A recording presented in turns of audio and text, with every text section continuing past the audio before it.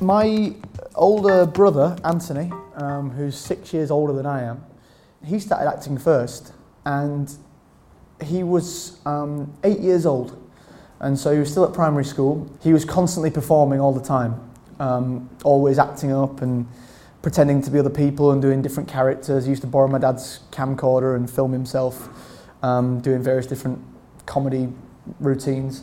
And his head teacher got my parents to come into the school one day and say, you need to take him somewhere for drama.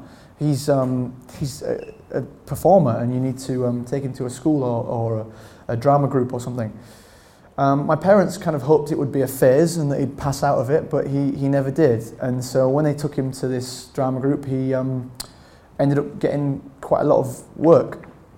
And I was about 2 years old at the time, so my mum had to chaperone him, had to look after him on film and TV sets. And me being 2 years old, I had to go along with him. So I grew up with it. I think, as my mum sort of said, as the story goes, I just assumed that's what everyone did. And so I just asked if I could do it, and I copied my brother on everything from, clothing to music and all that kind of stuff. So naturally, I also wanted to follow him into acting.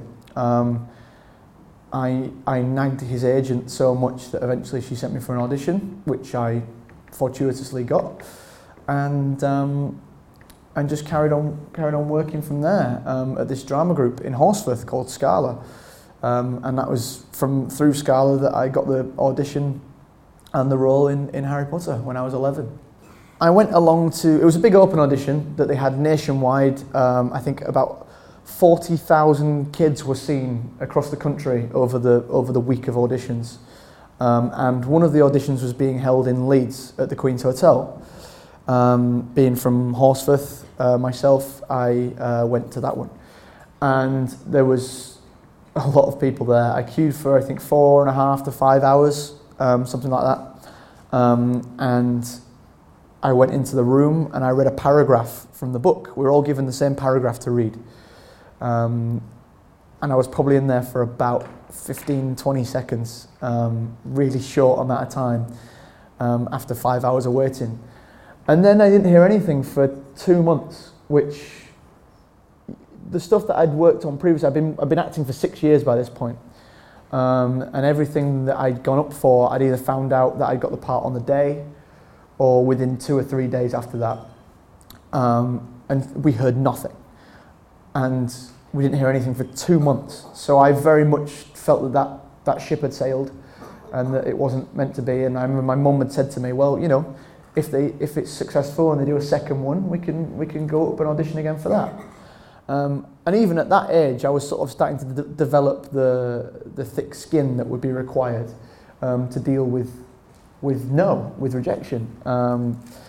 But out of the blue, entirely, after 2 months, we got a phone call saying would I be interested in having a recall and meeting Chris Columbus, the director, for the role of Neville Longbottom.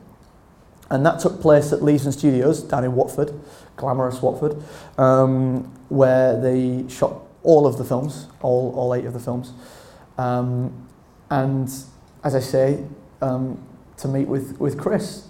Chris Columbus, for those of you who don't know, he wrote the film Mrs. Doubtfire when he was still in college, and he directed Home Alone and various other classics.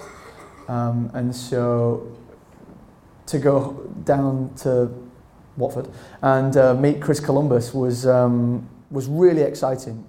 And they'd already built a lot of the sets, so I was able to go on to the Gryffindor Common Room set, and I got to see the Great Hall, and at that point I was kind of like, if I don't get this job, this is going to break me, because looks so exciting, so much fun, and it's just how I imagined it from the book. Luckily, a few days later, I was told that the role was mine if I wanted it. And the rest is history, I suppose. But I was ecstatic, over the moon. I was such a huge fan of the books. I was reading them in primary school. I actually bought the third one when a mobile book club came to my school in Horsforth. I bought the book then. So to then realise that I was going to be doing the job that I loved, even at that age, but as a representation of my favourite book, it was just mind-blowing. What was it like meeting Harry Potter? Well, the first day that I met Harry Potter was, we had a little read-through where before you do a job, whether it's in the theatre or TV or film, you all get together in a big room, very much like this, and you all sit and read through the script.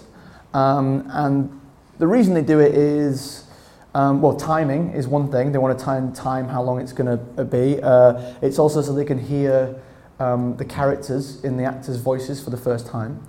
And nowadays, it's becoming more frequent that you get a lot of executive people from the studios come in, and they sit making lots of notes and decide whether the film's any good or not, and whether you're any good or not, which is quite terrifying. So that tends to happen in a read-through. Luckily, a lot of the fear that is normally attributed to that was taken away because there was so many of us who were of the same age. So there was myself, Dan, Rupert, Emma, Alfie, and James and Oliver, and we were all there in the read-through in the same boat, really, getting to know each other for the first time. But as soon as I met Dan, I was just like, this is spooky. I mean, you are perfect for Harry Potter. You're just what I imagined when I read the book. And then to get to know him as Dan, who's now, you know, a really good friend of many, many years. It's been a really wonderful, wonderful journey that I've been able to take with him. There's a theory going around the internet that Neville Longbottom is actually the chosen one rather than Harry. And I just want to know your thoughts and opinions on that theory and see whether it's true or not. Wow. That is an interesting theory. You really tested my knowledge now. It's been a few years, you know. I know that obviously J.K. Rowling has mentioned about the prophecy and about how Neville and Harry, it could have been either of them, but Voldemort, he made Harry the chosen one by trying to kill him. So I think that is poetic justice, if you will, that it is Harry that is the chosen one. So I still think that he is. But that doesn't detract from the fact that Neville could have been. If Voldemort had chosen to go after Neville that night instead of Harry, Neville had all the attributes and all the character and all the courage and heart within him that he could have been Harry. He could have been the chosen one had it gone that way. And that's why Neville was able to, in the final film, step up and defeat Nagini, and he had the courage to lead the resistance. It was within him the whole time.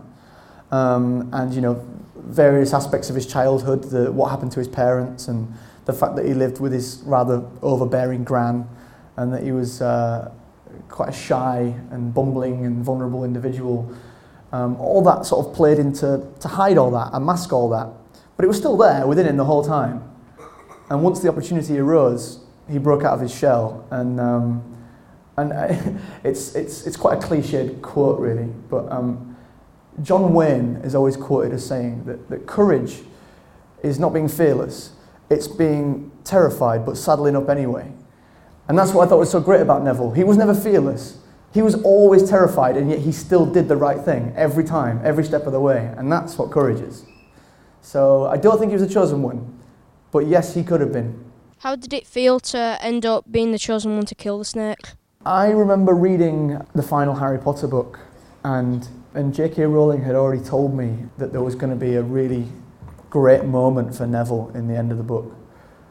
I never anticipated it would be on the scale of what it was in the end.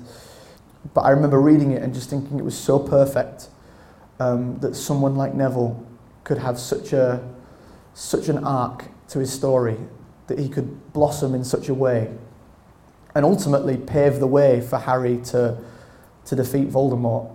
I mean, you could say that it was Neville that ultimately defeated Voldemort, because without him doing that, it would never have happened. And I knew reading it what it meant to me for the character of Neville, so I wanted to make sure that I did it as best as I could to make sure the people at home who were so fond of Neville has so many fans around the world, and rightly so. He's such a wonderful character.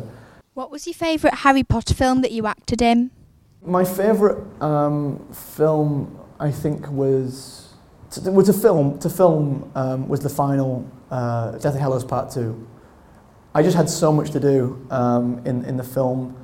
I got to play an older, wiser, more courageous Neville that had really found his calling, and all the years that we'd put in for his journey, we finally got to see the culmination of that, and that Neville stepped up to be this real leader, and that was a lot of fun. And I got to do a lot of stunts. I got to run around on a bridge and fire spells and swing swords, be swashbuckling for a couple of hours. So that was a lot of fun. But I think to watch personally, I think the Prisoner of Azkaban was my favourite to actually watch the film as a whole. I thought that was just a brilliant film. Is Voldemort editing or makeup? It's a clever combination of both, actually. Ray Fiennes, his nose was edited out afterwards in the special effects, but he had all the white makeup on, and he had a bald cap to make him look bald. He's actually got luscious blonde locks in real life. And so that was all put under a bald cap. And he had contact lenses for his eyes. All the hands, the claws, they were all prosthetics, makeup that were put onto him every single day. So a large proportion of it was makeup, and it was a very intimidating and frightening image to see every day at work, which was immense help for us. But there was a few little bits and bobs that were editing. He had to have lots of, when they do the editing on people's faces, they have to use technology so that the computer can map the face and put it into the computer to then work on it. And so he had to have sort of blue and green dots stuck all over his face for the duration of the shoot, which made him slightly less scary, but it was very, very effective. In one of the many Harry Potter movies, Neville Longbottom is picked up and held by the ears by pixies. How was that created? That's an interesting one because, okay, I'll tell you the full story. So, as you remember, the ears actually stretched. They weren't my real ears. But again, one of the things that we tried to do with Harry Potter was, maybe it was a bit of a sort of nod back to the older, Star Wars films and Indiana Jones, is that we tried to do a lot of the special effects through makeup and prosthetics and actual real life creatures. And we had a department called Creature Effects that built all this stuff and created all these stuff. We had a giant animatronic Buckbeak in the third film. We had Fawkes, the Phoenix, was actually created in Creature Effects, and someone individually had to put each feather into the model. So we tried to make sure we had as much of these real life things as possible. And my ears were no different. So we did a mould of my ears in Creature Effects, and they created some latex ears, and each one would be attached to what is effectively a fishing rod either side, which two men from Creature Effects would, as I was being pulled up, they would pull on the ears to look like they were being stretched. So I had two men either side with fishing rods, and then I had a harness which was strapped to a cable which went up through the ceiling, and there was a big stunt team outside who were pulling the cable and pulling me up via the harness. Once I was up there, they'd cut, someone would get on a ladder and they'd attach my cloak to the chandelier, and then they'd get back down the ladder and we'd carry on filming, and it'd look as if, once it had been edited with the pixies put in, that they'd lifted me up and hooked me on the chandelier. If you could play any other character in Harry Potter apart from Neville, who would it be? I've been asked this question so many times, and I'm never satisfied with my answer. I think in recent years I've been quite fortunate that I've played some very different roles from Neville, and some darker roles, some more villainous roles, and that's a lot of fun because it's out of my comfort zone, really, to get into the mindset of a baddie, really, and you get to do things that in real life you would never dream of doing or saying, It sort of gives you freedom to play around with it. And I always remember being on the set and seeing Tom Felton, who played Draco, and Jason Isaacs as Lucius, and Rafe as Voldemort, who they just seem to be having so much fun doing things that they would never normally do and just playing around. And so I think I'd probably want to be a baddie. I'm probably a bit old for Draco Malfoy now. Maybe his dad, maybe Lucius Malfoy. That'd be quite fun. He was Jason Isaacs was so brilliant in that role. Again, it's just an actor having far too much fun on screen. It was brilliant. I'd love to have a go at something like that. What was it like pretending to be injured? I seem to be happening to play injured quite a lot when I do TV and films. I'm often getting injured. My characters are often getting injured. I've never broken a bone in my body, touch wood. So I don't know what that's like. But it's part and parcel of the profession, really, that so much of what I do I've no experience of. I did 2 series of a show a couple of years ago where I played a bomb disposal technician in Afghanistan. I've never been to Afghanistan, I've never been in the army, and I've certainly never defused a bomb. It's all in the research, really, is to try and study as much as possible, whatever injury it is that you're supposed to be recreating. Speak to people who've had it. YouTube is an incredible tool for research. Interviews that you can search for with people, and it's one of those things where no actor can really ever experience everything they're portraying on screen. So all you have to do is absorb as much information as possible in an attempt to create a believable version of it. I was just wondering, was it a stunt double that was on the broom, or was it you? Actually, again, it was a split between some of it was CGI, as I'm sure you were aware. The computer-generated stuff weren't quite as state-of-the-art as they are now, so it's quite obvious when it was computer.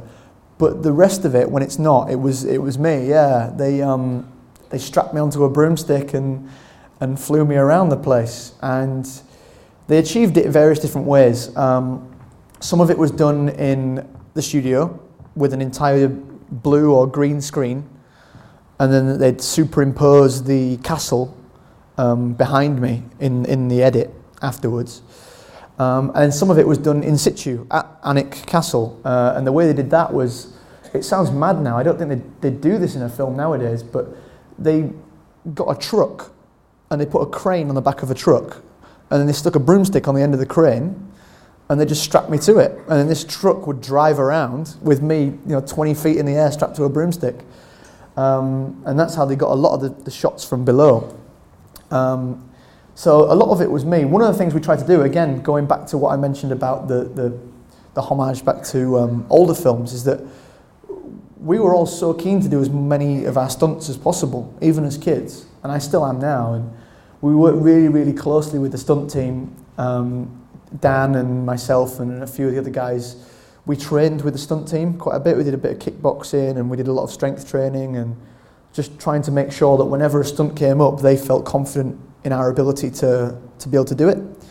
And I've always felt 100% wanting to throw myself into the job. So anytime an opportunity arose, I was very keen.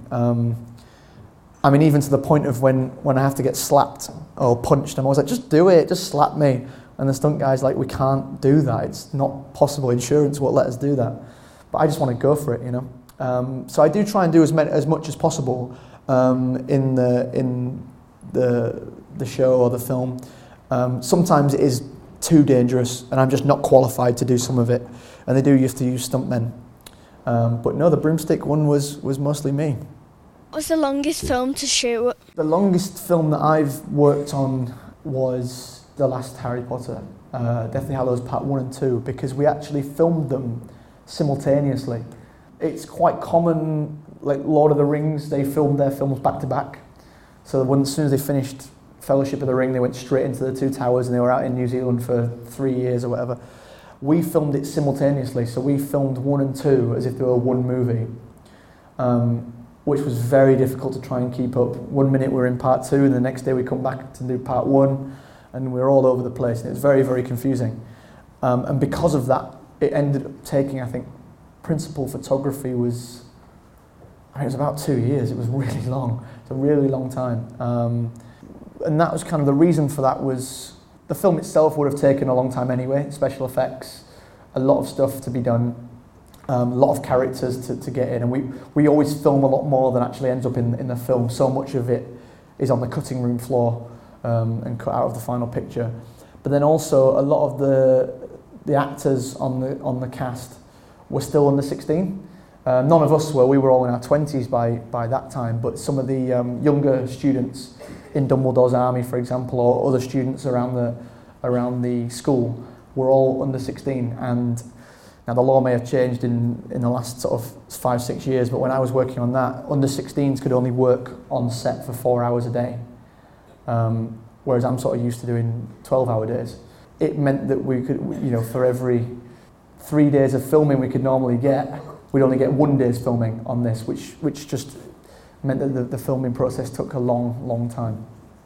Obviously you're from Leeds, you're local. A lot of young people that we talk to, they assume that if you want to go into the film industry, whether you want to be an actor or work behind the scenes, you've got to be really special, you've got to be completely different. What kind of advice would you give to anybody today who's sort of thinking, I'd be interested in the industry, but I have no idea at all where to start? The thing is about the industry is that what's very easy for people to wrongly assume is that it's the actors. You see the red carpets, you see the premieres, and you see the award ceremonies, and you think, I'll never be that. I'll never be a successful Hollywood actor like that. But actually, the film industry is so much more obtainable than you've ever thought before. There are so many roles within our industry, behind the camera, as well as in front of, that are so crucial. If you look at the credits from Harry Potter, they last 10-15 minutes. We have thousands of people who work on those films. The simplest TV show that is made has hundreds of people working on it behind the camera. And if you imagine any film as a really well-oiled machine, every single member of that crew is a cog in that machine. And if you take one of them out, the whole thing falls apart. We need everyone. And many of them are far more important than I'll ever be on a production. We have caterers, we have drivers, we have hair and makeup, we have costume, we have location managers who have to find locations and trailers for everyone to be in.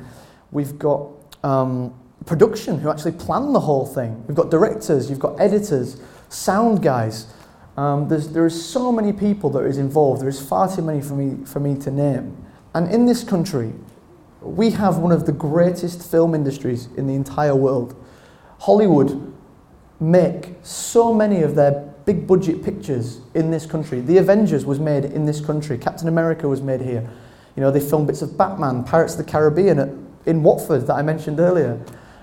We've got James Bond films here. There's so many big budget, Warner Brothers, MGM, Universal, they all film big budget pictures in this country, and we need people like you to fill jobs within that industry. People come here because our crews are some of the best in the world. They come here because they know that we have people like yourselves who aspire to be in the industry and do the very best job they can in the entire world. So don't feel like you can't be a part of it. We need you guys in the industry. So if you're thinking of it and you're wanting to do it, then please do. There's much more to it than being an actor.